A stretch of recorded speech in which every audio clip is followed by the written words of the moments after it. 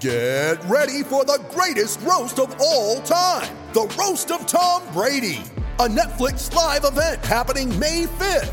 Hosted by Kevin Hart, the 7-time world champion gets his cleats held to the fire by famous friends and frenemies on an unforgettable night where everything is fair game.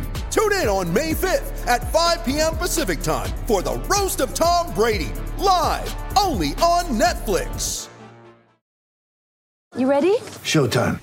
On May 3rd, summer starts with The Fall Guy. Let's do it later. Let's drink a spicy margarita. Make some bad decisions. Yes! Audiences are falling in love with the most entertaining film of the year. Fall Guy. Fall Guy? Fall Guy. That's what the poster said.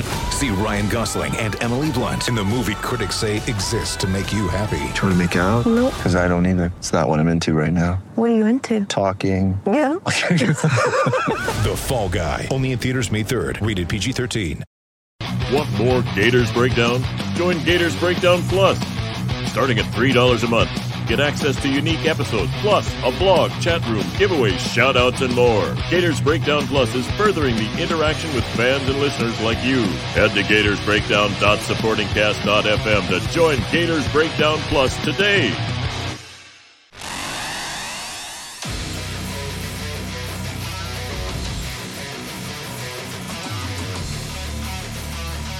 Gators Breakdown. Because there's never a dull moment in Gator Nation. The Gators Breakdown podcast is ready to go. I am your host, David Waters. You can find me on Twitter at GatorDave_SEC. Joining me for this episode as we will take a look back at the big victory over Utah. What we liked, what we didn't like, what Billy Napier had to say today, what some players had to say today, and also we'll look ahead to Kentucky just a little bit. Co-host Will Miles joins me right here. Will, it was finally good to see you again in person. Will flew down from Pennsylvania all the way down to Gainesville. You can read his stuff at Read and Reaction. Really good game review there. But Will, as I said, good not to see you on a computer screen for once. Absolutely, man. It's great to see you. It's great to see all the different people that we interact with from on a regular basis at this point on Twitter. And, you get to see all those people and say hello and really actually spend some quality time as opposed to just, going back and forth on Twitter. So that makes a big difference. And, for me, this is always going to hold some special sentimentality to me. Brought my 7-year-old Max down. My daughter, she's almost 14. She knows that I'm a Gator fan. She roots for him, but she doesn't watch the games with me. My 10-year-old, he's a baseball fanatic. He's like, football's not really my deal. 7-year-old, I told him that I asked him if he's going to watch the Kentucky game with me next week.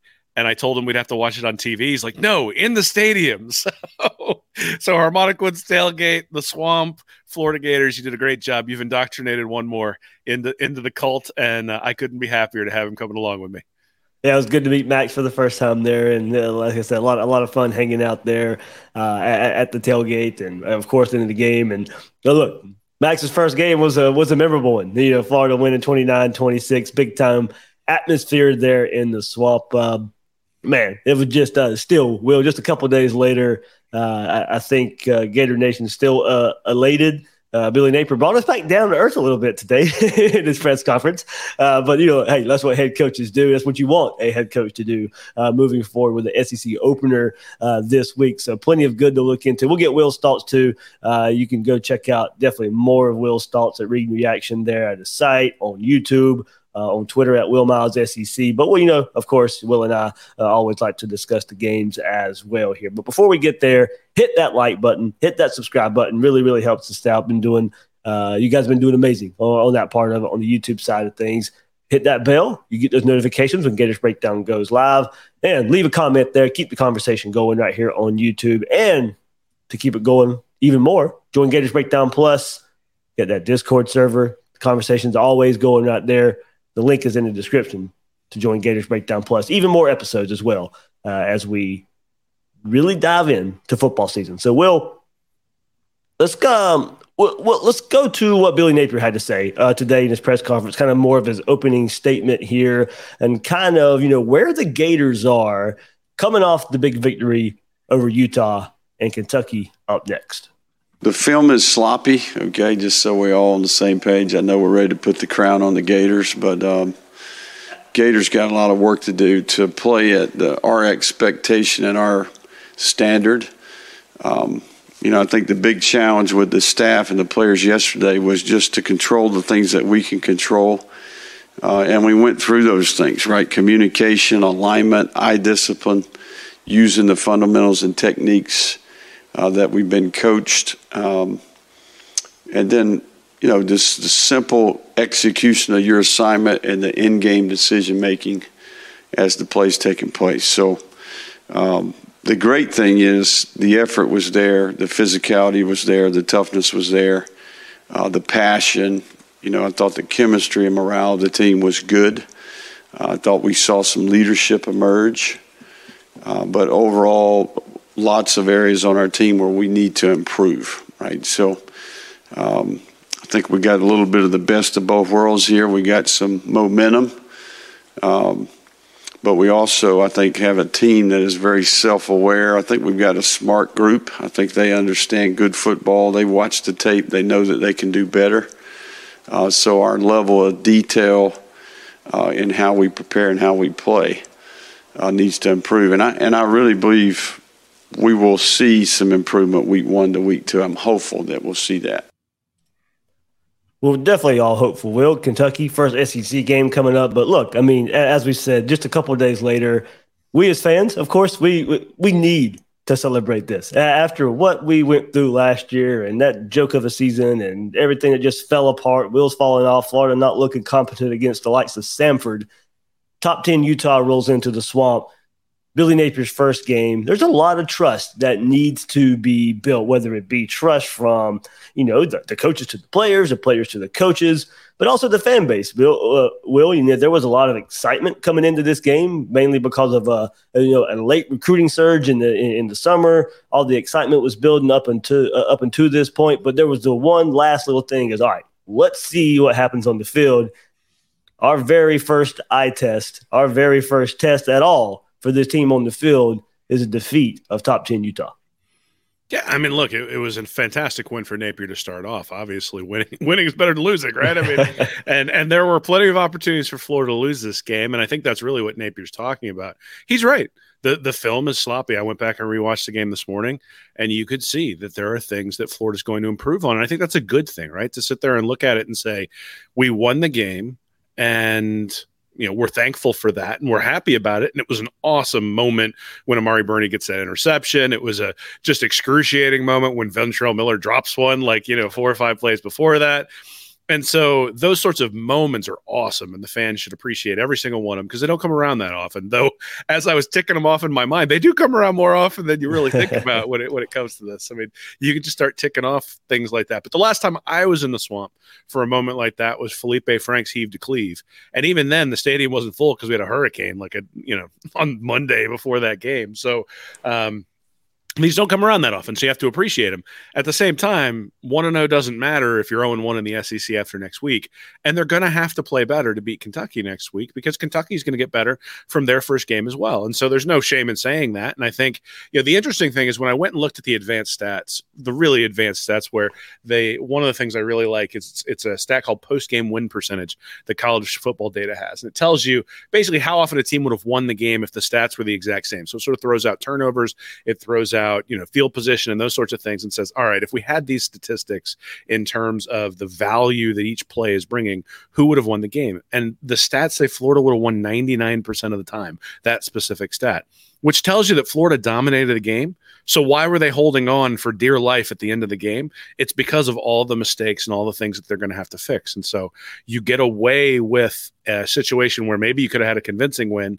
It ends up being a close win, but still, a win is a win, especially over a top 10 team. You have to appreciate it. You have to embrace it. And quite honestly, we saw the celebration videos of Napier in the locker room. So let's not kid ourselves. Napier enjoyed that one quite a bit. And he enjoyed that with his players quite a bit. But he's realistic as we are, right? He went out there. He saw the false starts on 3rd and 5 that put him in 3rd and 10. He saw the fumble on the opening drive. I saw somebody joke today that for about I think it was like 12 minutes. Anthony Richardson led the Gators in tackles because they had the ball for the whole first drive. They get the ball back and then they drive down again. So, that's not where you want to be after the first quarter of the season, is Anthony Richardson being up there on your tackles list. So there are clearly some things to fix, but at least you would much rather be. There you go. I think you were about to say what I was about to say. You'd much rather be fixing them after a win than after a loss. And the other thing I think that's really interesting is I think Utah, other than the rising interception, played an extraordinarily clean game, especially when you consider the conditions, because that place was a madhouse. And, they were able to play a clean game for the most part. I think they had one false start that put them in a situation, but they were still able to convert even after that. So Rising he wasn't great, but he was good enough to keep the drives going. And I think if you asked Utah, hey, you're going to go 8 of 13 on third down, you're only going to punt twice and only once go 3 and out, and you're going to keep the possessions down to a minimum, and you're going to win the time of possession battle. I think if you told Utah that, they'd say, awesome, we're going to win that game. And to take a look on the back end and say, hey, Florida actually kind of dominated it when you factor in really it comes down to efficiency in terms of the play, in terms of plays. I think is a good sign for Florida moving forward as we head into the rest of the season.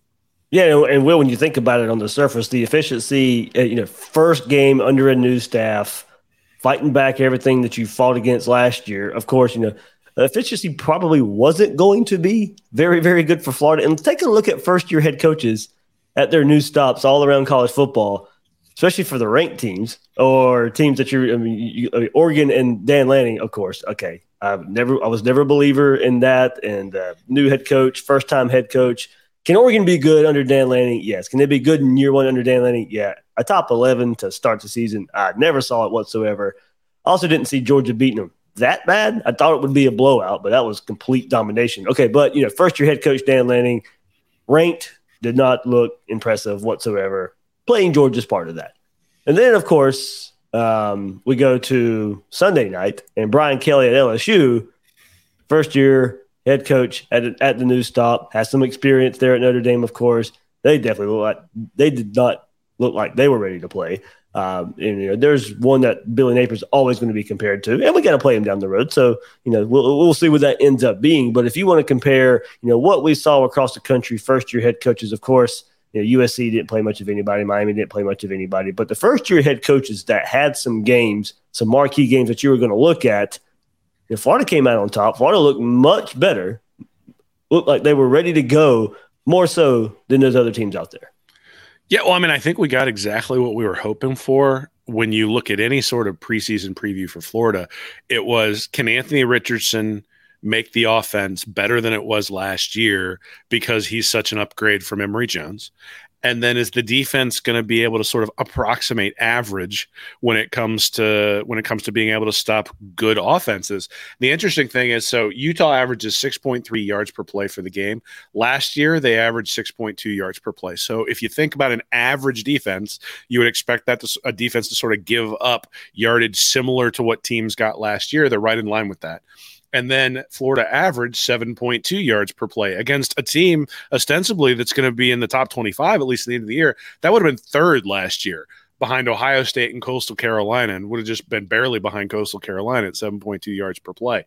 So what we just saw was a top 10 offense and a defense that is just good enough to basically hold people to their averages. And if that's what Florida has the rest of the year, then you're looking at a team that is going to win a bunch of games, because a top 10 offense is going to win you just about every game on your schedule. And then if your defense is just good enough, you're going to win the ones that you should, as long as you can maintain that. And then the question is, can you get a special performance from Richardson, or can the defense step up in particular against teams like Georgia and A&M and potentially even LSU, or maybe Florida State now down the line, and get the job done? So look, I don't think Florida's going 12-0. I don't think anybody thinks Florida's going 12-0. But what we thought going into the season was Florida. I wrote and said this bunch of times. Florida's offense was ranked 21st in yards per play last year. They just didn't score when they got in the red zone because Emory Jones turned the ball over too much. And so they were like 61st overall in points per game. That was very close to what Utah was last year as well. Utah did exactly what they did in 2021, which last year would have been good enough to beat the Gators hands down. Anthony Richardson takes this offense to a new level. And so you wound up with a top 3 essentially offense out there on the field, and Utah had no answers. Utah couldn't stop them. Florida really kind of stopped themselves. Will, you mentioned red zone. Boom. I mean, both teams. That might be the difference in the game right there, of course. Florida making the best of their opportunities, Utah not, and the Florida defense having something to say about that. Will, there's something I did kind of preview you for, and maybe you may have already hit it in your way, but how big of a win is this for Florida? And there's, I think, a couple ways to look at it. Of course, we've talked about some of it here, but a good friend True brought up a great point, and I'm pretty sure he's right on this. I was going through it in my head. First ranked win for the program since beating Georgia in 2020. Oof, man. Because the rest of that season, you didn't play another ranked team until Bama in the SEC title game. So you lost that one, of course. You lost to Oklahoma. You didn't get a ranked win last year. Yeah, well, so I was like, man, I didn't think about it that way, but oh man, it's a dagger. But credit to Billy Napier here for right away getting one. Yeah, I mean, look, I think the thing that always concerned you about Dan Mullen, and the reason recruiting was such a hot button issue with Dan Mullen, is that recruiting means hope. And that if you're bringing in elite recruiting, it's why Jimbo Fisher doesn't get the same heat Dan Mullen does, because Jimbo Fisher has had very similar records to what Dan Mullen had when he was at Florida. In fact, maybe even a little bit more lackluster. But the reason Fisher doesn't get that heat is because he's giving the program hope, especially with this past recruiting class. And so people look at it and say, hey, we're going to give them some time because developing those guys on the horizon is going to bring better days ahead. And the reason that Mullen essentially had the fan base turn on him real quick last year is for 2 reasons. One, just his general personality and demeanor in answering some of the questions. But the other was that everyone could see the recruiting, and we said, okay, he's going to have to outcoach people on the field. And when that didn't materialize, then your hope was gone. You were sitting there saying, we do need better players in order to compete. You're not just going to be able to coach your way to championships. You're going to constantly sort of come up short. And I think the phrase that I used was be the Auburn of the East, and that's sort of where you're going to end up. So Napier has obviously had pretty decent success over the last month or two on the recruiting trail. And so that's sort of raised that hope for the program overall. And you come out and you immediately compete against what's probably a top 20 team in Utah. I don't think this is really a top 10 team. Maybe they're on the periphery. Maybe they're 12, 13, 14. But I think they're kind of about as good as they were last year. And so wherever they wound up is kind of what you probably should expect.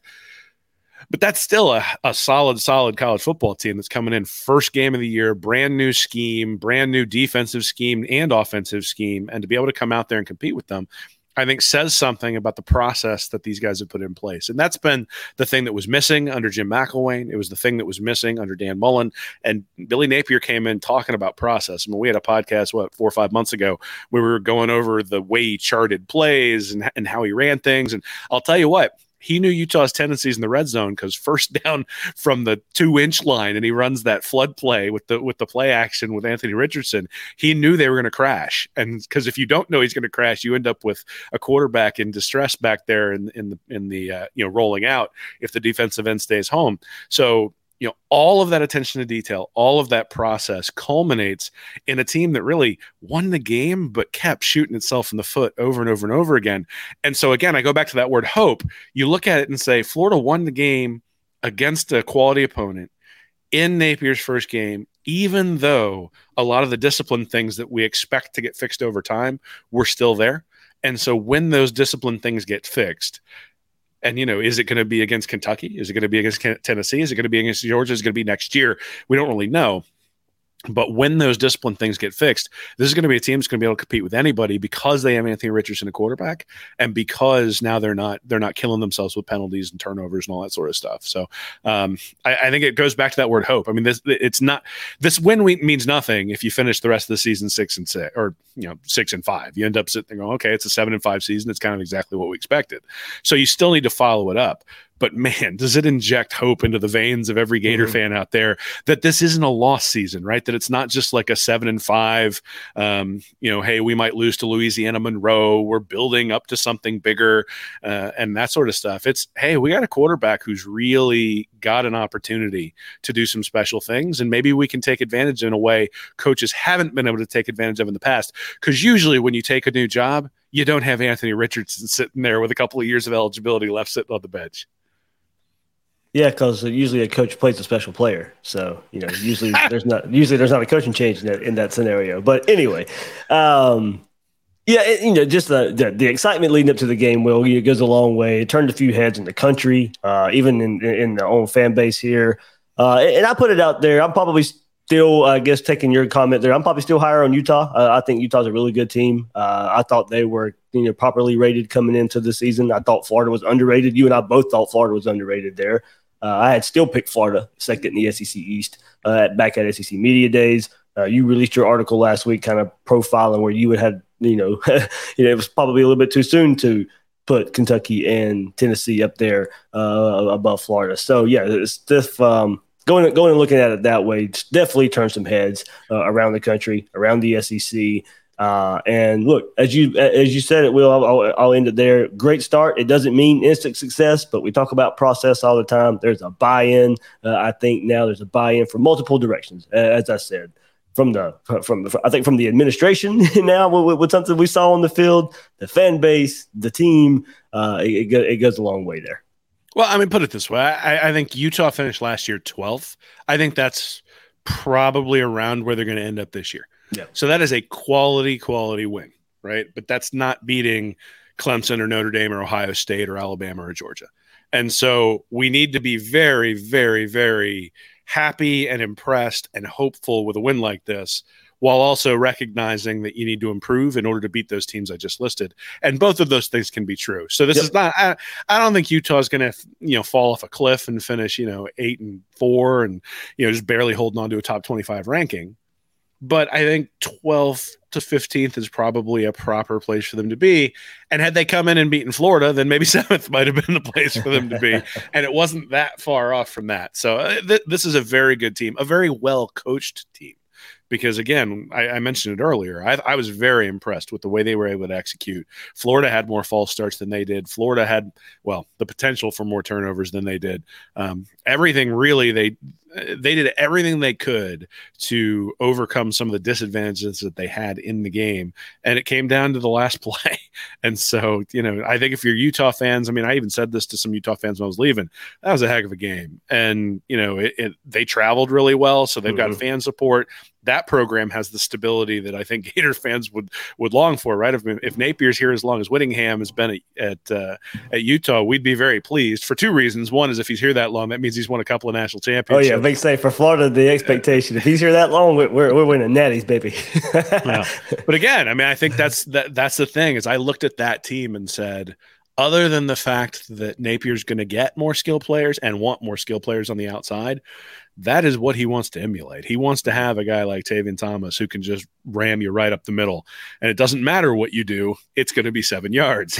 And, he wants to have tight ends who can create mismatches all over the field. He's not there yet, but he wants to have that. So I look at it and I go, that's not a bad model to look at in terms of what Florida's going to try to do. But Florida should have access to more talent, which will give them the opportunity to sort of soup that up. And look, it was a little bit interesting. It really was Florida looking into a mirror on this one in terms of the stats last year, but then also the ability of these two teams and where they're going to go and the philosophy and how they want to run things. Very impressed with Utah, but obviously, very impressed with Florida too for the first game. We're going to talk all about, I'm sure, the things that can be fixed, and there are plenty of those. But, you come out with a win. It's a big deal to come out with a win, and, certainly sets the tone for 2022 and puts people on notice that, hey, you're not going to be able to just roll the ball out there and beat Florida this year, maybe like you could last year. It's going to be a fight. And that goes for teams like Georgia and A&M too. Well, you mentioned, kind of the identity and philosophy of Florida. Well, Billy Napier speaks on that too, as we will kind of transition. Well, something I kind of wanted to bring up here. I brought it up a little bit yesterday in the game review, but man, talk about Billy Napier's transfer portal additions and the performance they had Saturday versus Utah. Well, with that, let's start with the offensive line, O'Cyrus Torrence, and then, of course, Montreal Johnson, Ricky Pearsall having some big roles as well versus Utah. But let's start right here up front for the Gators. That's kind of who we want to be. That's the brand of football that we played in the past. We invest in that area. We have 2 offensive line coaches. We put a premium on line of scrimmage play. That's a developmental position. But certainly O'Cyrus, he rose to the occasion. I think we've always felt that O'Cyrus was one of the better players out there, and he showed it. He was one of our players of the game. And I think that his comfort with the system, right, his comfort with the routine, I think that rubs off on that group a little bit. But Coach Stapleton and Coach Sell are really good at what they do in that group. I think there's a lot of room for improvement there. But we're getting closer to the identity that we want that group to have. Well, man, whether it was either asking O'Cyrus Torrence as an offensive lineman just to get upfield and create holes, get into a second level, or, with this zone run scheme and, all right, you need to move that guy to the left.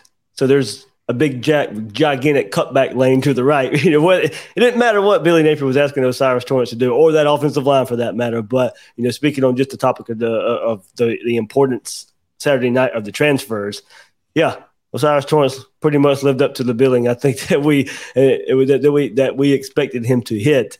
He lived up to that expectation.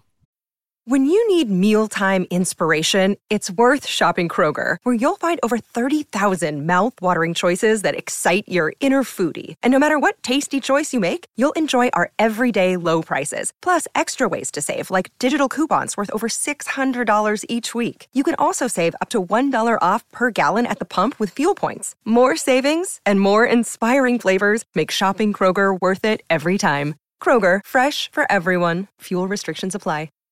Yeah, well, when Florida needed drives, what side of the formation did they run the ball? Right, they ran it right behind the right guard. Tarquin did a really nice job, especially on a couple of plays, the touchdown specifically for Johnson, where he had to cut back. And then you've got a weapon like Richardson to hold defensive ends and make it easier for your offensive linemen. But I just go back to you think about. I was watching that LSU Florida State game last night, and Jaden Daniels there's a 3-man rush for Florida State. They got a sack on a guy going on the outside, and the commentator was correct when he said, "There's no way your right tackle can get beat outside. He's got a guard to sort of filter him back to on the inside." And I think a big part of what you saw on the offensive line last night is everybody doing their jobs, or 2 nights ago, everybody doing their jobs. They were all out there doing their specific job. Now, this scheme specifically sort of fosters that, because you just fire off into a zone and then find the guy that you need to get. And so it's pretty clear that you're going to have to do, it'll be obvious if you're not doing your job in those specific cases. But look, having a guy who's NFL ready sitting there in at right guard after last year being a team that could run the ball pretty extensively, and now you can go either side, right? Ethan White and Egwekin and Garage were all pretty good when Florida decided to run left last year. And now they're going to be able to do it to either side and have a guy like Torrence, who's an NFL quality offensive lineman. I think it really sort of varies what they're going to be able to do. And that now allows Garage and the guys on the left-hand side of the line to clear things out when Richardson decides to pull it down. And there were probably a few plays where I think Richardson, when he goes back and looks at the film, is going to go, "Ooh, they were filtering a little bit too far over to the right. I probably should have held on to that one." Yep. And there were a few that were open on the back end there, and he's going to figure that out as we go. And all of a sudden, you're going to have 2 or 3 45-yard runs, not just the one. And look, Torrence is the linchpin that allows you to do that, because if you can have an offensive line that can block on either side, if you can run to the right or you can run to the left, and going that, just before you keep going right or left, at the beginning of the game it was obvious. Naquan Wright, his big run to the left with the opposite Torrence, the Montreal Johnson fumble, which we'll get into in just a second, that was to the left. He lays a big hit, but he's only got one defender to lay out, and he lays him out and fumbles down the field. But as you said, toward the beginning of the game, it was left-right, because ETN comes in and it's all the way to the right there. So we saw it early with some success on both sides. Well, and what that does is it freezes the linebackers like crazy, right? The fact that you don't know which direction the run is going to come means that as a linebacker, you can't cheat. You can't anticipate. And in a zone scheme specifically, that gives the offensive lineman an extra half step to get in front of you and allow the running backs to have a cutback lane. And what we saw is even early on, Florida was able to take advantage of that. But certainly when you got to the third and fourth quarter, Florida basically said, all right, Osiris, just take us home. We're going to run behind you this entire time. And it's not a coincidence that when it came down to those third downs where they had Anthony Richardson running keepers, it's not a coincidence that when they were running the red zone stuff where they were, essentially you figure that yes, it's a read option, but Richardson's probably the guy who's going to keep it on those sorts of things, that those read options went right over to the right side. Then Florida's right side of its offensive line is better. We knew it would be better coming in. The question is, how would it gel? And I think we saw that their offensive line is going to be even better than it was last year. And this was a top 10 rushing offense last year. Obviously, it's a different scheme, but a top 10 rushing offense, able to move guys off the ball, smart guys who know how to get to the second level and take on linebackers. And they were able to do that for 15 to 17 yard gains. They really weren't able to pop any of the big ones, but those big ones are going to come. You could see that they're going to come. And I'm excited to see what happens against teams like Kentucky and Tennessee and some other SEC teams that don't have better talent than Florida, and all of a sudden is Florida going to be able to pop some of these running plays that they just haven't had the last 4, 5, 6 years. All right, let's keep transfer talk going. We've kind of teased him a little bit, but Montrell Johnson had a big night as well after an early mistake, and he goes into that trust that the coaches have in him. Oh, it meant a lot to me because it just showed me that he has a lot of trust in me, a lot of trust in my game, and I'm glad he did because I think I would have had a bad game if I got the ball later in the game. So I'm glad he came back to me. How did you flush it, you think, mentally? Mentally, I flushed it by my teammates. Like when I got back to the sideline, my teammates they came over. They encouraged me. They picked my head up when I was down, and I really appreciate that out of them. What will you remember from that game 10, 20, 30 years from now? Probably that fumble. Yes, sir. Did it bother you that much? Yeah, it bothered me that much. Like I was really uncomfortable with it. Anthony joked. He said they're gonna have to roll you this week. You think you're gonna have to roll after practice for the fumble? Yeah, Naquan and Anthony told me that, and I think I'm gonna pay my dues. Well, I don't think it's gonna be a fun week of practice for Trevor Etienne and Montrell Johnson. A little bit because they had some big plays, of course, but. Man, putting the ball on the ground, that Florida was behind very early on, but because of that fumble there. But as you said, a lot of trust there, and that's probably where history plays a little bit of a factor. Billy Napier knows what he has in Montrell Johnson. Thankfully, going back to a year, he knows he can trust him. And I know coming off of a staff, and I saw the tweets. Two shouldn't be out there ever again. We saw it early on, and of course, a complete overreaction, but we saw it, and Billy Napier knows what he has in Montrell Johnson. He was out there not very long after that fumble. I mean, Etienne even fumbles later on in the game, and he didn't come off the field right away. They kept him right out there. So there seems to be a level of trust with these coaches towards these players, and Montrell Johnson knows it's probably not going to be a fun week at practice, but listening to him right now, he's probably more disappointed in himself in that fumble than the coaches are.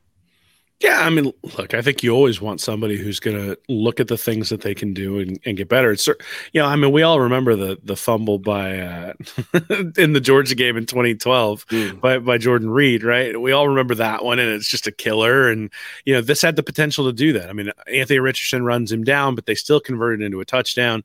You're down 7-0 before even before the flyover is barely even finished, and it just felt like the Alabama game from last year where things could have gotten out of control pretty quickly. And even though Florida dominated that game against Bama last year, from the second quarter on, they just dug themselves such a deep hole that they couldn't get back. And the defense specifically sort of held on in this one and kept Utah kicking field goals, whereas last year against Alabama, it was 21-0 before 21-3 before you could even blink. So Johnson owes a steak or something to his defense in terms of being able to help keep it close there early. But look, you can't take out a running back just because he fumbles once. I mean, we saw this a few years ago. Malik Davis fumbled real early on, and then we never saw him again. And then all of a sudden, later in the year, when things started to fall apart, it's like, look, he's our best running back. Like, you don't want to find that out in week 6 and 7. Like, you have to let it ride. You have to let these guys make mistakes. They're going to make mistakes. I think the point that Napier made about, hey, he expects to see a cleaner game next week is right. They all went out there. They experienced the speed of a big-time college football game. They experienced the adrenaline of a big-time college football game. But they experienced the tightness of a close big-time college football game, and that should help them improve this week. Now, look, if Johnson puts the ball on the ground every single game, he's going to have to start to sit. And this is that fine line that you walk, right? Because we look at it and say one of the things that was missing, 2-3 years ago was when people missed assignments and screwed things up, that there wasn't somebody ready to come in and help fix that afterwards, that it was the same 5 offensive linemen no matter what. And Marco Wilson throws the shoe and he stays on the field. So there is a fine line between a player who goes out there and makes a mistake and allowing them the freedom to make mistakes and a player who continuously makes mistakes who needs to be replaced. And, we need to trust, I guess, that Napier is going to be able to do that, but we also need to pay attention to it because Montrell Johnson is not perfect. No running back's perfect. You're going to fumble the ball from time to time. But the fact that 2 running backs, in fact, the 2 most effective running backs put the ball on the ground in the game and really at critical times, that opening drive, they were driving right down the field. That was going to be 7-0 Florida, and it was going to be something where the swamp was going to be lit. Rising, it doesn't have the ball yet. You have an opportunity to pin Utah deep after a kickoff down 7-0 in your home field. And instead, Utah has kind of a muted crowd because of the fumble. 25 yards to go. They're able to put that in for a touchdown, and now the swamp is sitting there sort of stunned. So a critical moment. Same thing with ETN. I mean, the fumble there. I mean, geez, like if that fumble gets recovered, then you've by Utah, then you sort of ruined all the time you spent building that drive, heading down for the for the winning touchdown, and now have to use your timeouts to get the ball back. And I'm not sure they would have gotten the ball back the way Utah's offense was playing. So, a little bit unlucky maybe on the first one, just in terms of it getting run all the way back. A little bit definitely lucky on the second one that ETN was able to get it back. But no, you don't bench somebody that you have confidence in, that you've seen all fall. The question is, has he been putting the ball on the ground in the fall? If so, then we got to have a talking to, and maybe the playing time starts to adjust. If this is the first time the ball's come out in a while, then you go, geez, just happened at the worst time. And you got to get him back out there.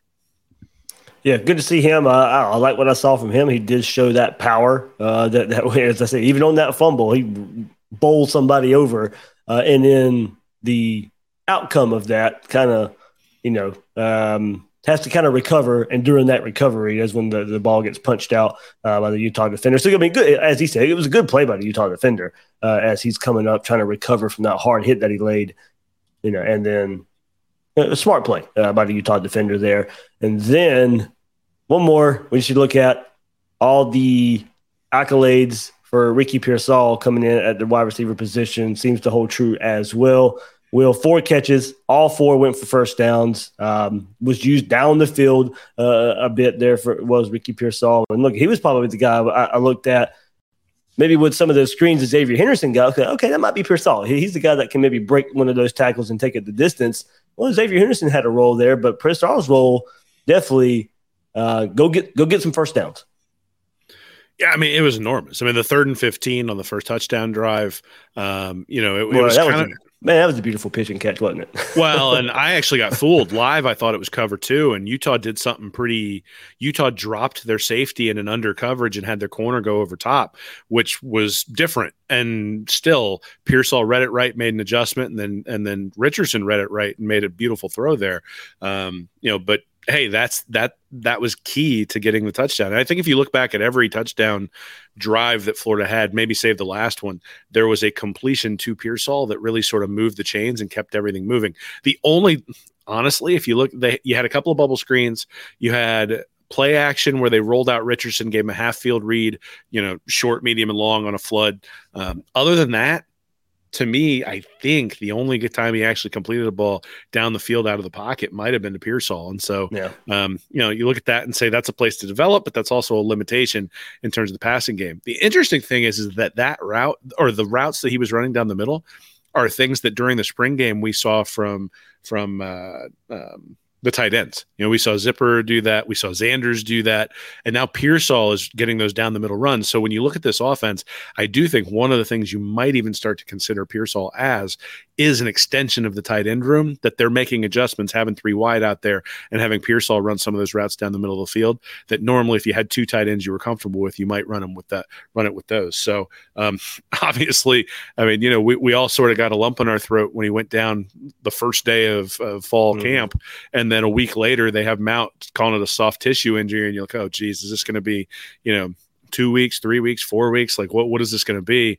And, he's back later that week and you're like, well, but is he going to be limited? And it didn't look limited in this one. So I'm going to be key for Florida to keep him healthy. I don't know that he was the best receiver. I don't know that, I don't know that I give anybody that nod for this one specifically. I think, Henderson made an enormous play putting his foot on the ground on a little swing pass, was able to get a first down on that last drive, and 6 for 41. I mean, that's really stepping into a role that he hasn't had before. I mean, 6 catches in the game for Henderson, I would assume that's probably his career high. So, I think Pearsall did a great job. Obviously, I think the thing that we're really looking at here is, when Dan Mullen came in, he brought in Trevon Grimes, he brought in Van Jefferson, and those guys, and he brought in Adam Schuler, and those guys all stepped into major roles and were a big reason that team went 10-3.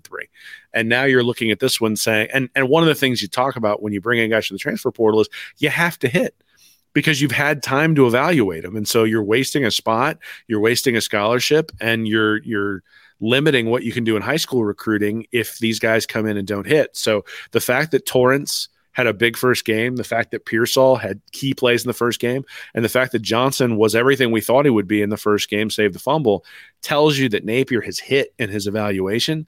And I think that's a serious key to why Florida may be successful this year. Obviously, 2 of those guys come from Louisiana.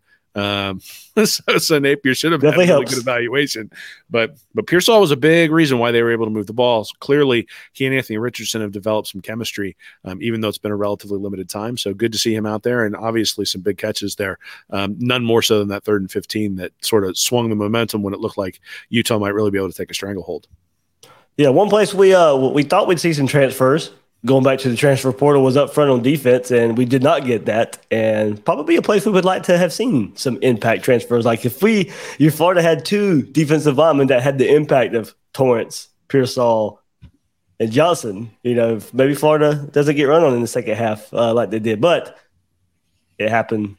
Got to work with what we have. And we'll get into all that. Billy Napier goes into some of the problems on defense. But before we get there, Bills and Rams prepare to kick off the NFL regular season. Gators and Wildcats Saturday.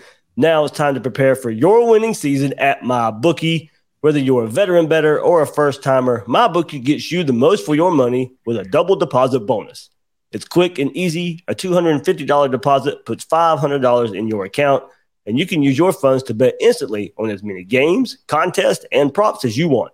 To claim your bonus, register today. Use promo code GATORS and add more excitement to the games and sports that you love. Bet on team win totals, predict the Super Bowl winner, or use the MyBookie prop builder and secure the bag.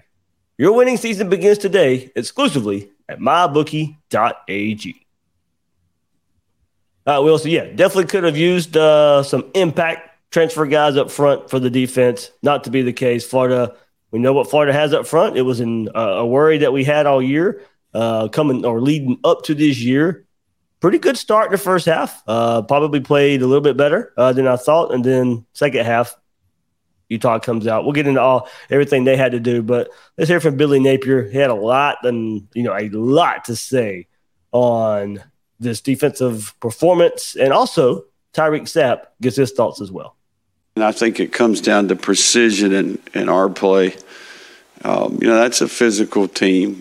I've got respect for their line of scrimmage play, their edge play. The backs are big. I think that we need to align correctly. We need to communicate at a high level, align correctly, get our eyes on the right things, and then we need to use the fundamentals and techniques that we're coached to use and play team defense, right? I think sometimes just one player being out misaligned causes, the combinations to be a little bit more. You're stressing a part of the defense, right? We got to play team defense. First level, second level, third level, got to work together and play team defense, right? One player is out of their gap. You know, when you're playing a good team, you can get exposed, and I think we saw a little bit of that. Yeah, we most definitely gonna get that cleaned up. We don't put the film to rest. Now we just gonna get that cleaned up, just making sure everybody's on the same page. Obviously, that was my first game ever in the swamp, and I can tell you right now, the swamp is real.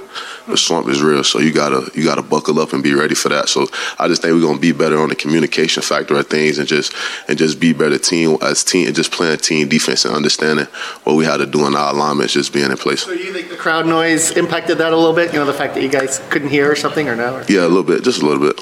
Just watching the film and having the coaches critique you, does that bring you down a little bit off your high?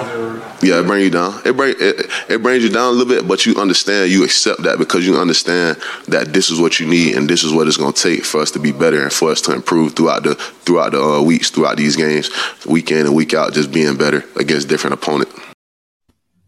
Well, it was no secret what Florida needed to do to beat Utah, and mostly good performance in the first half, stopping the run. But Utah made adjustments. Pair that with Napier's assessment of gap integrity and communication. It was a recipe for a struggle in the second half.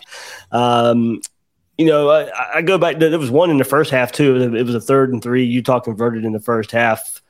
Gap integrity non-existent, maybe due to a misalignment, kind of like Napier's saying. Had a few guys move to their right side, right into the B gap.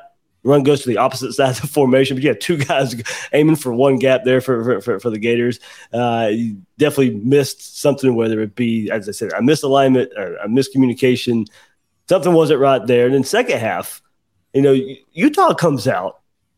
You see 6 offensive linemen at times, even 3 tight ends at times, went straight at the Florida front. There wasn't much left to right running. There was we're getting up and down, and we're going to do it with either 6 offensive linemen or 3 tight ends at time. They'd bunch those guys up. They'd get to the second level on one side of the formation as well. So Utah definitely identified some things, Will. And, you know, I think halftime adjustments sometimes can be over-exaggerated, but not Saturday night. Utah changed some things in the second half, and it made a big difference there. And a lot of the worries that we had about this Gator defensive line group really came to fruition in the second half of that game.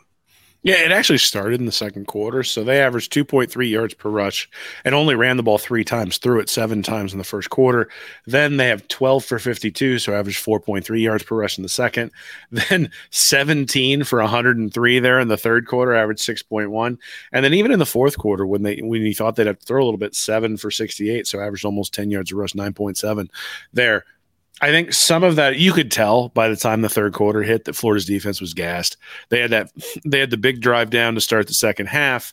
Go right ahead there. Utah does, and after that, the defense just looked gassed for the rest of the half. And part of that is that Utah made adjustments and brought extra offensive linemen in, and I'm sure Florida's going to get a big dose of that from all of its opponents coming up, right? But at the same time, to me, it had more to do with it was always 2nd and 6.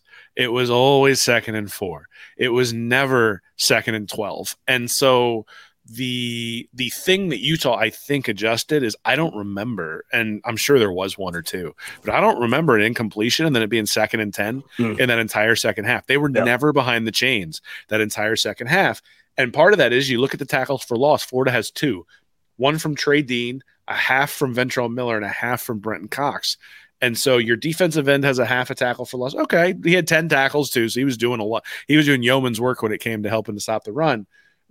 But everybody else, you look at guys like you got Human Gervon Dexter's name was barely called. He had 5 tackles, but nothing where he's pushing up the middle. Right? Nothing. Right. And I think if you look at the quarterback hurries too, Brenton Cox had 1, Miller had 1, Dexter had 1, Shamar James had 1, and Human Milan had 1. Those are the defensive ends. The defensive ends, other than Dexter, and even there, Dexter's sort of a defensive end. Those are the guys who were getting upfield and forcing Rising to scramble because they were able to pressure him a little bit, make him adjust and do things like that. They just weren't really able to finish the play. You look at the guys like Sapp, guys like Powell, guys like Desmond Watson. You weren't seeing that push up the middle, and that's the thing, especially in the third and fourth quarter. You get to 2nd and 4. 3rd and 3, and there was just no push anymore from the Gator defense, which meant Rising could convert, which meant that then you had to deal with the first down run again, and you were already gassed from the last series, and that just sort of perpetuates itself. They're going to have to find somebody who can get some pressure up the middle, or they're going to have to find a rotation where they can just keep people fresh when those sorts of things are going on. I don't know whether they have the personnel to do it this year. And like I said at the beginning, I said the best case scenario for Florida was an offense that could carry them and a defense that could be average. Well, the defense was above average in the first quarter. It was average in the second quarter. It was below average in the third quarter and well below average in the fourth quarter. But you look at it over the entire course of the year, the entire course of the game, and they were about average. And I think that's kind of what you're going to see for the rest of the year. Yeah, there's some things they'll be able to clean up. Yes, you have to be in your correct gaps, all that sort of stuff. The one thing I will say, and this is something that I think, and also Will, one more, like Napier said, pretty good credit to Utah too. That's a good offense. Absolutely. But so here's the one thing that I will say is that everyone seemed, for the most part, knew what their job was. There were certain things that got missed and that sort of stuff. But the one that really jumps to mind to me is they blitzed, I believe it was Torrance, from the safety position. He comes up and they had to rotate somebody back in order to be in front of Keithy, who was running a slant. And Rising made a terrible throw and threw it into the ground. And it would have been a completion anyway. Yeah. But it would have been a completion for 12 or 13 yards. It wouldn't have been a completion for a touchdown. And last year, that plays a touchdown because when they were bringing guys from exotic places, everybody didn't know where to go. So what you could see is and again, the runs from Thomas, hey, there were some opportunities there for 8, 9, 10 yards. I don't recall. I mean, what was Thomas's longest run on the night? I would guess it was so 22. 22 is his longest, but I would say that was, but he only had 115. Right. And again, going to your point, this wasn't South Carolina. This wasn't LSU. Did they have some of those same issues? Yeah, but you didn't get the 40-yard pop run for a big score. Or, as you're saying, going to the passing game, we didn't see the big busted. There were no busted coverages. I mean, as far as, letting it go for an inexcusable touchdown, as you're right. I mean, the team played smarter. Yep. Well, and so coming in, that's not Utah's forte, right? Utah does not hit a ton of explosive plays. So the question then is it Utah? Is it Florida's defensive improvement? I think it's both. But you could see the makings of a team that know what their job is and are going to be able to execute over time. But now they're going to have to start winning some physical battles. And those are sort of my two takeaways is I didn't see anybody up front, especially in the interior of the defense, who was winning physical one-on-one battles on a consistent basis. And then when Utah loaded up, they didn't have any more bodies. And so they were just gassed by the time the end of the game came around. They're going to have to find some more bodies. And whether that's, McMillan coming in, giving them more time, whether it's, Lyons or, they're going to have to find some guys who come in and are able to just be bodies. And, we'll see what ends up happening. Yeah. And one more play, Will, their touchdown to take the lead when it was 14-13. It was an up and down day for Brenton Cox, but there was the one time he actually did set the edge. He forced the running back in. No one steps up and makes a tackle whatsoever. Trey Dean was held and thrown down. I mean, I don't know how they don't call the flag there anyway. So maybe it wouldn't have happened at that point, but still, Dexter, Watson are kind of in position. Nobody makes the tackle. Jason Marshall, after that, has to go dive at his legs, and Tavion Thomas is a huge running back. So, expecting Jason Marshall to make that tackle many times, probably not going to happen. Bernie gets blocked out of the play. I mean, so for one time, Cox did his job there, forced it back inside. There were plenty of defenders there to make a play, and nobody did, and Utah takes the lead. So I meant Lee, not Jalen Lee, not Lions there. I don't know why I said Lions. Everybody's sitting there going, who the hell is he talking about? Yeah, Jalen Lee is who I was talking about. No, so here's what I'll say. When you go back and look at it, I think in detail, what you're going to find is that there were times that the defense was a step slow, but they all knew what their job was. And one of the plays I diagrammed in the article that went up on Read Reaction on Sunday is the play where Rashad Torrance made the tackle to keep Utah to a field goal there when it was 10-7. That was a huge play. It was a little swing. And if I'm not mistaken, the play before that, he had missed a big tackle. Oh yeah, and then responded. Yeah. Well, but beyond that, and the thing that I wanted to go to that you were talking about there is that Torrance makes the tackle, but the guy who made the play was Trevez Johnson. Oh, yeah. Because the wide receiver's out there blocking, and if he knocks Johnson back 2 yards, he can get around the edge and he's going to get in for a score. But Johnson knocks him back right into he knocks his defender right back into the runner, but also maintains leverage on the outside, which forces him back to the inside. And then he can't cut back further to the inside because Shamar James and Ventrell Miller are coming from the inside. And so he has to try to take on Torrance. And Torrance makes that tackle. But even if Torrance misses it, you've got guys all over the place to stop it and make sure that, he's probably getting a first down if he gets by Torrance, but he's not getting to the end zone. And so, again, I talk about guys being a step slow. That was one where they weren't. They were in the red zone and they just fired. And did their job too with Trevez there. Like, he could have easily tried to make the tackle and, as you said, would have been out of position there. Absolutely. So that's one thing. The other thing is that the lack of success in the red zone for Utah, I do think, has to do with, one, it's constricted, right? So even if you're a little bit slower, a little bit indecisive, you're still able to recover.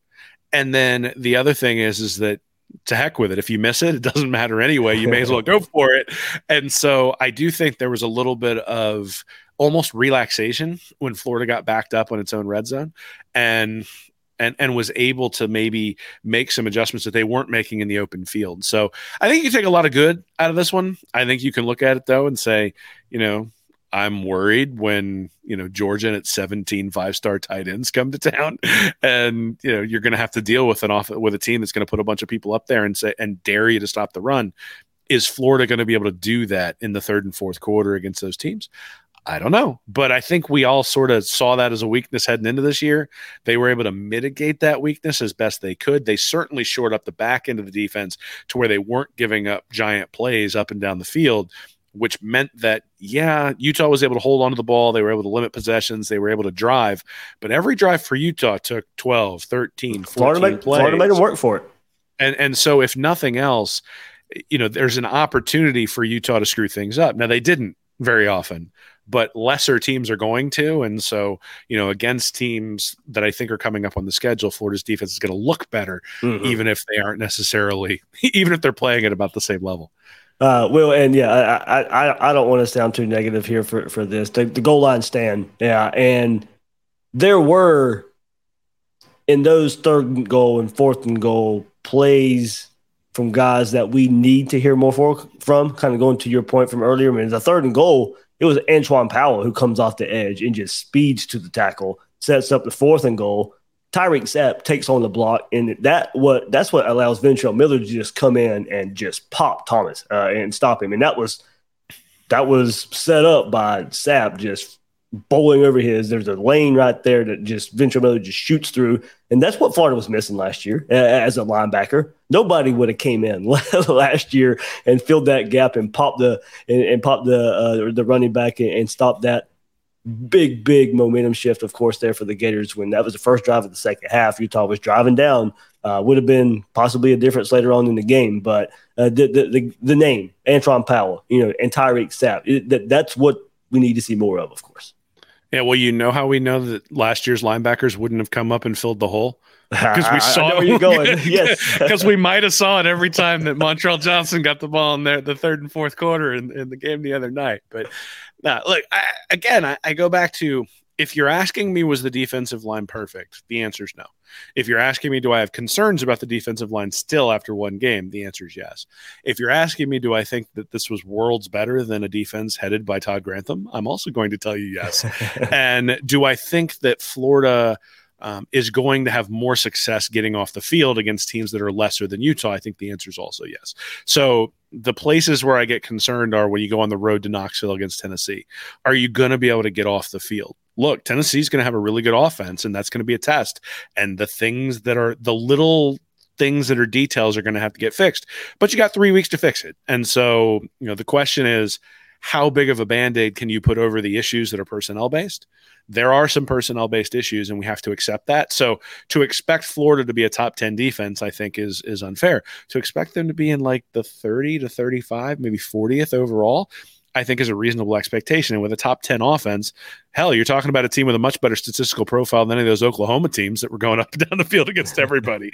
So, look, I think there are limitations. There are definitely personnel limitations, but a lot of these guys, again, it's their first game of the Swamp, and it's their first real college football experience against a quality opponent.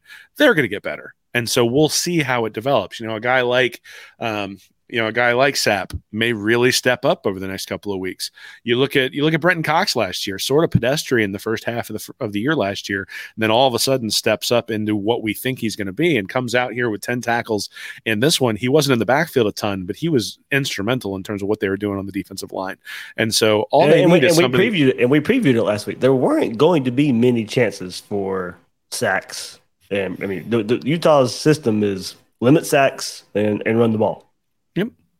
Yeah. I mean, so the thing you look for in this one is tackles for loss. They didn't do that very well. Right. And so they gave up 200 yards rushing. and that's why it was close, right? I mean, they couldn't get them off the field. They couldn't stop them, but they stopped them when it was critical, right? They stopped them for the goal line stand. They stopped them twice down in the red zone when it was 7-7 and then when it was 10-7. And if they'd have gotten in when it was 10-7, that would have been a much different looking ball game. Even with the big long run from Richardson, you're still looking at 17-14, you're down going to the half. Does Napier make different choices at the end of the first half when they get the ball back with 40 seconds? Do they have to go downfield with Anthony Richardson more often because they're a little bit further behind? Like there was never a time where Florida had to compromise what it wants to be on offense in order to try to make up space. And a big part of that was the defense holding repeatedly, not just the goal line stand at the 1 yard line, but the red zone stands that forced field goals there in the first half. Yep. All right. Well, to one last thing from today's press conference, Tyreek Sapp speaking on the leaders of this defense, Ventrell Miller and Gervon Dexter. And the leader in the front seven was definitely V-Mill, but I always call what my big leaders always look to. These are guys that I looked to in the game yesterday for me to keep me down because it was my first rodeo. There was a lot of emotions, a lot of nerves going on. So I was looking at these guys like V-Mill, Cox, and Dex. Those my guys, those who I look to, those my big brothers, and they kept my head in the game, and that was the reason I think I was able to play a stout and do my job for the defense.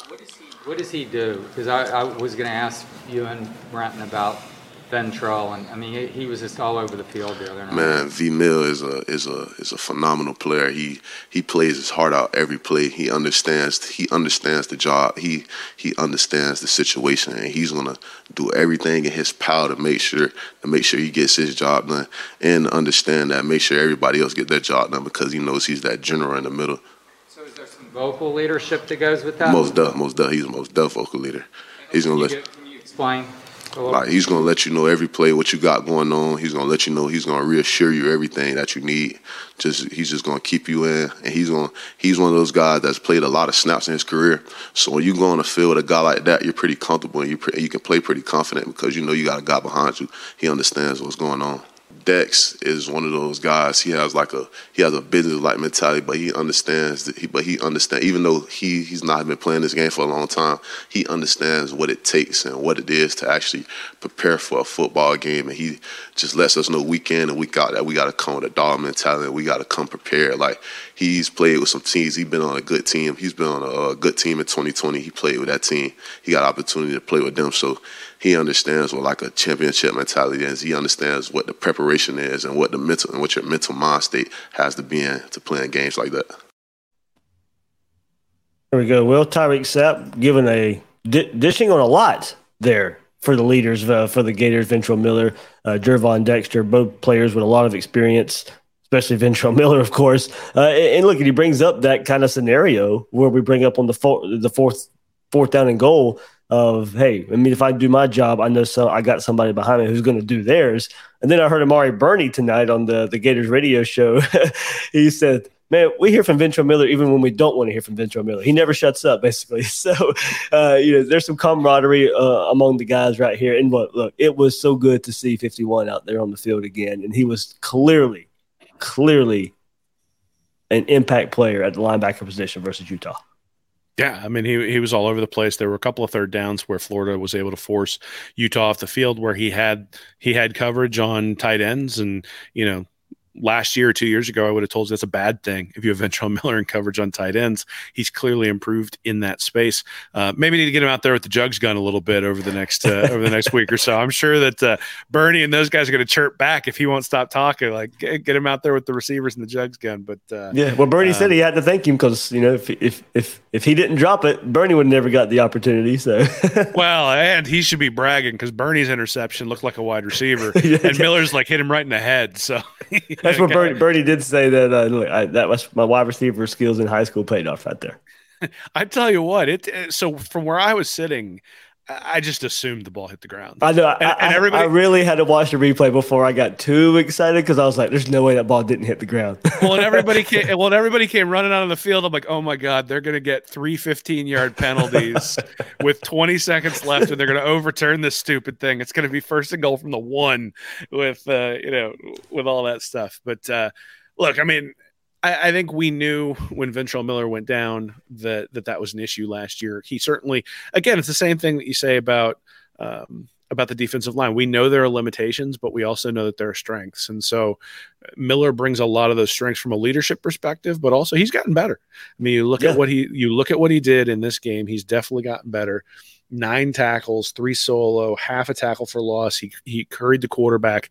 So I also think Patrick Toney's maybe using his skill set a little bit more. I mean, the fact that he's hurrying the quarterback means that sometimes the middle linebacker's coming in order to harass the quarterback. He's not just waiting back in coverage and allowing the offense to dictate what's going on. Now, look, I mean, sometimes that means you're going to end up with a defensive lineman in a coverage situation you don't want him in. But the fact that he's capable of doing that, the fact that he's capable of playing that quarterback position on the defense and making sure that everybody's where they're supposed to be is a big place where he brings value. He's going to screw some things up just like everybody else is. And, obviously had a pretty big one there that if the ball had gotten into the end zone from Utah, we'd probably still be talking about that one too. Sort of like the Jordan Reed play I mentioned earlier. But, look, it's good to have him back, and it's good to have linebacker not just be a major deficiency on the Florida defense. I mean, I thought Shamar James really acquitted himself well in the time that he was out there. And I think as he gets worked more into it, we're gonna really start to feel not a strength of the defense or a strength of the team, but we're going to see not a liability. And I think that's the thing that really Ventrell Miller and his leadership brings, is that they're going to be in the right position. Do they have the physical skills to make the play? We'll see. But everybody's going to be in the right position, that they're going to be aligned, that they're going to give the defense the best chance to succeed. And, that's going to be good enough some days, and some plays not going to be good enough some plays, but you at least know you got your best shot to succeed with the personnel you have if he's out there. Well, yeah, I'm glad you brought that up. There is a place I do want to go with that. Hey, look, did Bernie struggle in coverage? Absolutely. We warned everybody coming into this game that was going to happen. And one reason I said that was going to happen, did we want to see some improvement for Amari Bernie in that regard? Absolutely. But I'm sorry, and maybe it sounds like a defense. 90% of linebackers out there in college football Saturday night would have struggled in those same scenarios. Brant Kuithe is a very good tight end for Utah. He's going to abuse a whole lot of linebackers out there. So, I mean, do we still probably need to see more where Amari Bernie has improved as far as consistency goes? He had an okay game. Now, putting him in coverage, and he was in coverage a lot. That was what was going to happen, and that's going to happen to a lot of linebackers out there. So, I do want to see where Bernie goes as far as playing more true linebacker. I saw him get into the hole one time and laid a lick that I've never seen him lay before at the linebacker position early on in the game. But look, he was going to struggle. I warned everybody, look, the struggle was going to be there from the linebackers covering these tight ends. It reared its head. Luckily, Florida came out on top, partly because, it didn't get to Bernie all the way on the last play. He settles down, makes the play, makes the game-winning play. Yeah, well, I mean, again, I think the thing we all knew coming in was that those tight ends were going to be the thing that Utah had that they were going to try to take advantage of, especially against Florida's linebackers. And Kuithe, though a very good player, averaged 11.7 yards per reception, so he had 9 for 105. Like 9 for 105 is a good game, right? But that's not that's on a per play basis, on a per catch basis, that's well below his average last year. That's well below. It's not explosive. And so again, as the Florida was not able to stop those guys from 20 to 20. but they really did sort of neutralize him when it came down to it down in the red zone. And, he catches the ball at like the 4 or the 5 right before the interception. They're going to him, and Bernie, look, 9 for 105, but that's who they were going. That's who Rising was going to when Bernie jumped in front of it. And there was a guy, he had to make a choice. He was either going to have to drop back and guard the back line of the end zone with a guy who was going across, or he was going to have to jump in front of that pass. He chose to make the jump. He chose wisely and was able to make the play. But I think that's going to be the story of the Florida defense, Bernie specifically, but the Florida defense all year long from here on out. It's going to be, can they make the play that gets them off the field, whether it's a turnover, whether it's a big third down they're able to knock down, whether it's somebody making the play when they have the quarterback dead to rights, when Tony's dialed up the appropriate defense and they get a free run.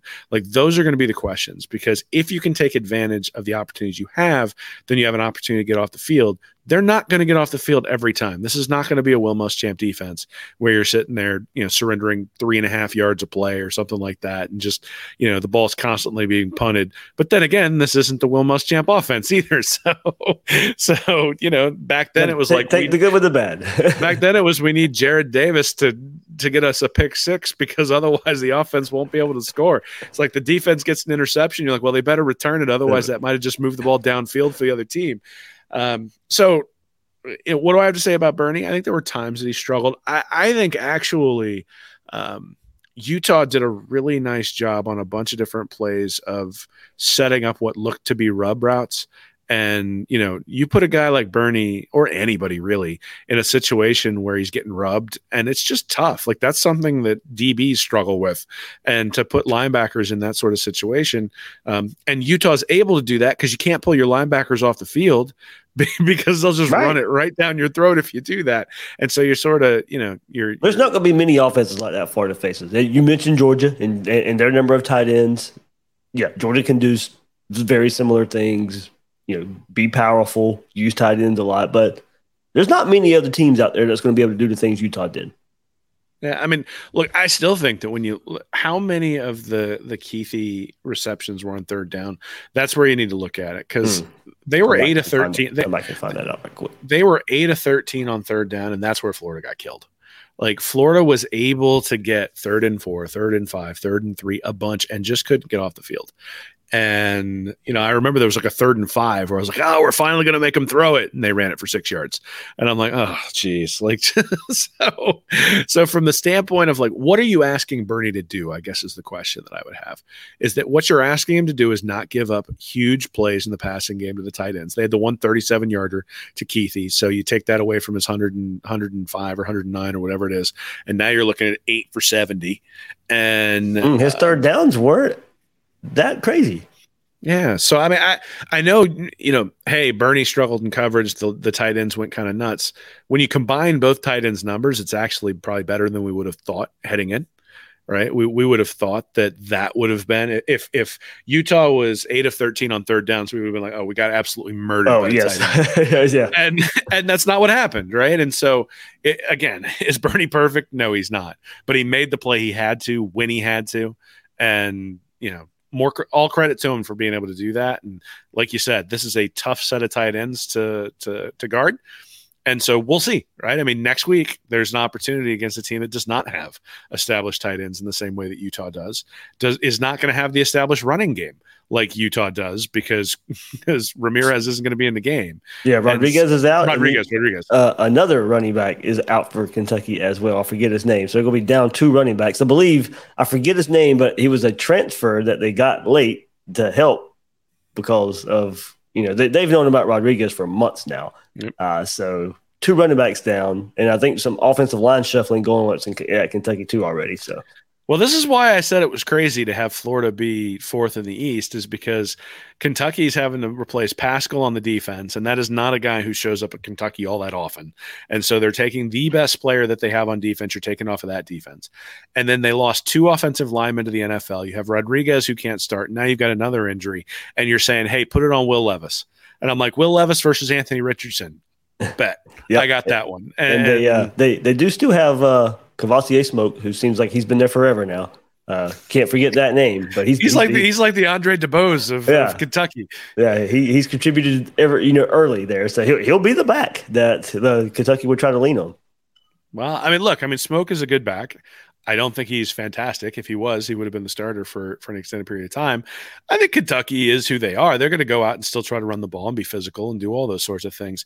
But I think if we want to know, like, I don't think, and I think this is where you were going, is if you want to use this game as a metric of how much Bernie has improved, is he a first-round NFL draft pick? No. But we don't really know how much he's improved until we get in these games against Kentucky and Tennessee. Correct. That's where I was going. A&M and Georgia, and games where there's varied quality of tight end and games where you're asking your linebackers to do different things. Because in this game, it was clearly, hey, you're going to need to get up there and help in run support. And oh, by the way, guard this All-American tight end too as he comes out when he fakes blocking and then releases into coverage. And that's a tough job. And so he's going to have different jobs coming up, and we'll be able to see how much he's grown as a linebacker as the season progresses. Yeah. So, and look, I mean, even that the pass down the seam there, I mean, Bernie, it wasn't terrible coverage. I mean, he was pretty there. He turned his head, it slowed him down a bit. So, but that's a touchdown last year. Yeah, there you go. Yeah, there you go. You brought it up. Yeah, his first touchdown was on third down. But a 3rd and 8 went incomplete to him. A 3rd and 3 went for no yards. That was completed, actually. And then a 3rd and 6 later on in the game, he converted for 14 yards. So, yeah. I mean, I'll tell you, at no point in this game was I afraid of Cameron Rising through the air. And I think Correct. that in some ways is a testament of both the secondary for Florida, but also the linebackers and how they were able to do in coverage. Now, I was afraid he was going to complete third downs, but I wasn't afraid that he was going to like absolutely torch him through the air. Yeah. In fact, that was sort of my comment when Florida scored with a minute and a half left. It was, hey, now we're going to see whether Rising can drive down the field through the air, because they're not going to be able to run the ball the entire way. And then, it turned out he was. but even the very first pass was barely over Ventrell's hands. Miller almost got the interception on that one. Right. And then he throws it right to Miller, and then he makes a bad decision on the throw to Bernie. I think most of the time that ball doesn't get intercepted, but still you've got second down, you've got the field goal to put it into overtime, and he decides to try to fit it in there. So Rising, I think when you put the game on his shoulders, was not able to come through. In fact, I think that's why Florida had success in the first half. I think it's because Utah spent too much time putting the ball in Rising's hands. Once they finally took it out and put it in Thomas's hands, then all of a sudden the Utah offense that everybody knows was able to come back. And I think that's going to be that to me was always the difference in the game, and why I picked Florida originally is I did not have confidence that if you put the ball in Rising's hands, he was going to be able to get the job done. I had confidence that if you put it in Anthony Richardson's, he was going to be able to. And to be honest, if Florida had Emory Jones start in this game, they lose by 2 touchdowns. Like, Anthony Richardson is such a difference maker that he covers up a lot of the holes. And so a lot of the holes that were there last year are still there. There's just a guy at quarterback now who every time you get in the red zone, you go, yeah, we're going to score. Like, and the thing is I know you sort of mentioned that neither team could stop each other, but it wasn't even close. When Florida got inside the 10, it was like, bam, they were right at the 1, and then bam, Richardson's in the end zone. And, they had the 1 4th down play there on the last drive, but for the most part, they were able to, it was always 3rd and 2 where they were trying to convert and those sorts of things. Well, it felt so good, that last scoring touchdown, to say, don't take the ball out of the quarterback's hands. You know how much confidence you have to say? Have to say that. Well, I mean, any confidence that you didn't have was in saying that was gained on that ridiculous 2-point conversion, where you're just like, oh, that looks like something you'd pull in a video game. Yeah. And the guy who saw you do it in the video game would go, that doesn't happen in real life. That's a glitch. That's a glitch. That's not real. I'm telling you, man, we're like people. I wrote this in the article, and I think it felt like hyperbole when I wrote it, but then I went back and watched the film and went, oh, I said, Anthony Richardson might be a guy we're bouncing our grandkids on our knee talking about, like people who went to Florida in 2005, 2006, 2007 talk about Tim Tebow, right? And Tebow was a different kind of athletic freak. He was not this kind of athletic freak, but that's the reality, is Richardson has that kind of potential. And whether Florida wins big while he's here and whether he stays beyond this year and all those sorts of things are going to color what his legacy is at the school. but there's no doubt that he is just a special player. There's also no doubt that this was obvious in practice. And so the fact that he didn't play last year more is a travesty. But hey, it means we get to enjoy. Coach had to sit in a certain studio and watch it all day long. Well, I don't know. He's got a lot more money than I do, so I think he's doing all right. But he is. I'll take it because, like I said, I enjoyed the Anthony Richardson show, and I think I enjoyed the way he was utilized within this offense. I'm convinced now that Napier should only go after dual threat quarterbacks because that was fun to see the defense just be conflicted on every play, not knowing what to do because it can be an 80-yard Richardson run. It can be an 80-yard Richardson bomb. It can be a throw to Pearsall down the middle. It can be a little flare screen. Like, you have to guard all 100 yards when he's out there. And it's been a while since Florida's had that. Yeah, as you said, those flood concepts were numerous in this game. The RPO opening up a good bit of the runs where the DBs – They accounted for those wide receivers that were out there a whole lot because they had to, and they were in no position to make a tackle if a run went their way because they were so far out wide, worried about that RPO for there. So a good bit of the chunk runs came from those RPOs and those receivers those DBs being conflicted. Whether it might be coming my way, but I still got to get hit this guy out here. So yeah, I like a lot of what I saw there too. We'll see if it can get a little more explosive in the passing game, as you said, going down the field. But a lot of the concepts that we thought we would saw, look, nothing really surprised us here as far as the offense go, except for maybe Richardson and how much he could take over. But the concept, what we pretty much expected is what we got. Just wait. They had clearly coached Richardson to take what they give you, that we believe we can drive down the field, that we don't need to take deep shots all the time. There were a couple of times he took one deep shot to Henderson that I thought he was forcing it. He took a deep shot to Zanders when he was fading across his body that probably should have been picked off. Other than that, I thought he took what they gave him. I did think that there were a couple of times where in the floods he had the guy open deep. And he's going to get comfortable. They're going to look at the film. They're going to tell him, hey, every once in a while, yeah, he's on his hip. But when your wide receiver has the defensive back hip to hip and the defensive back hasn't quite turned yet, you got him. And just let it go and trust him. And one-on-one, your wide receiver is going to go up and get it. And guys like Burke or guys like Dejon Reynolds or guys like Justin Shorter are going to go up and get that ball, and he's going to give them an opportunity to do it. I think they had basically – I mean, if you watch the Oregon game, Bo Nix tried to go deep early, and the Georgia defensive back made an awesome play to bring down the interception, and then Georgia went right down the field and scored a touchdown. That game was over almost immediately. And, you don't necessarily need to take those shots if you can run 8, 9, 10 yards every time you give the ball to a running back. And so he was clearly coached to sort of take that I think he was looking intermediate, short, and long. Like, you could sort of tell from who he went to when different guys were open. I think they've sort of coached him, at least for that game, said, let's look at the intermediate, then go short, then go long. And so I think they might change that progression, or at least give him some more freedom within that progression to take some deep shots coming up in the next couple of weeks. And I think it's going to be there. All right, there we go. Good look back, tiny look ahead, but Wildcats SEC opener coming up Saturday. I know Will have a preview up at Reading Reaction. I'll have one later this week at Gators Breakdown. Will and I, we previewed the Utah game pretty good for you last week. So a lot of the things we brought up are a lot of the things we saw Saturday night, and hopefully I know where both of us are leaning for this one, so hopefully all that stuff comes to fruition again this coming up week for the Gators. But Will, man, one more thing, just another big game in the Swamp Saturday night, man. I mean, they don't come around too often, right? I mean, it's when you have an opportunity to play in the SEC championship game, when you have these home games where it comes down to the last thing, when you get these sorts of wins, they just don't come around that often. And so you need to appreciate it when they do.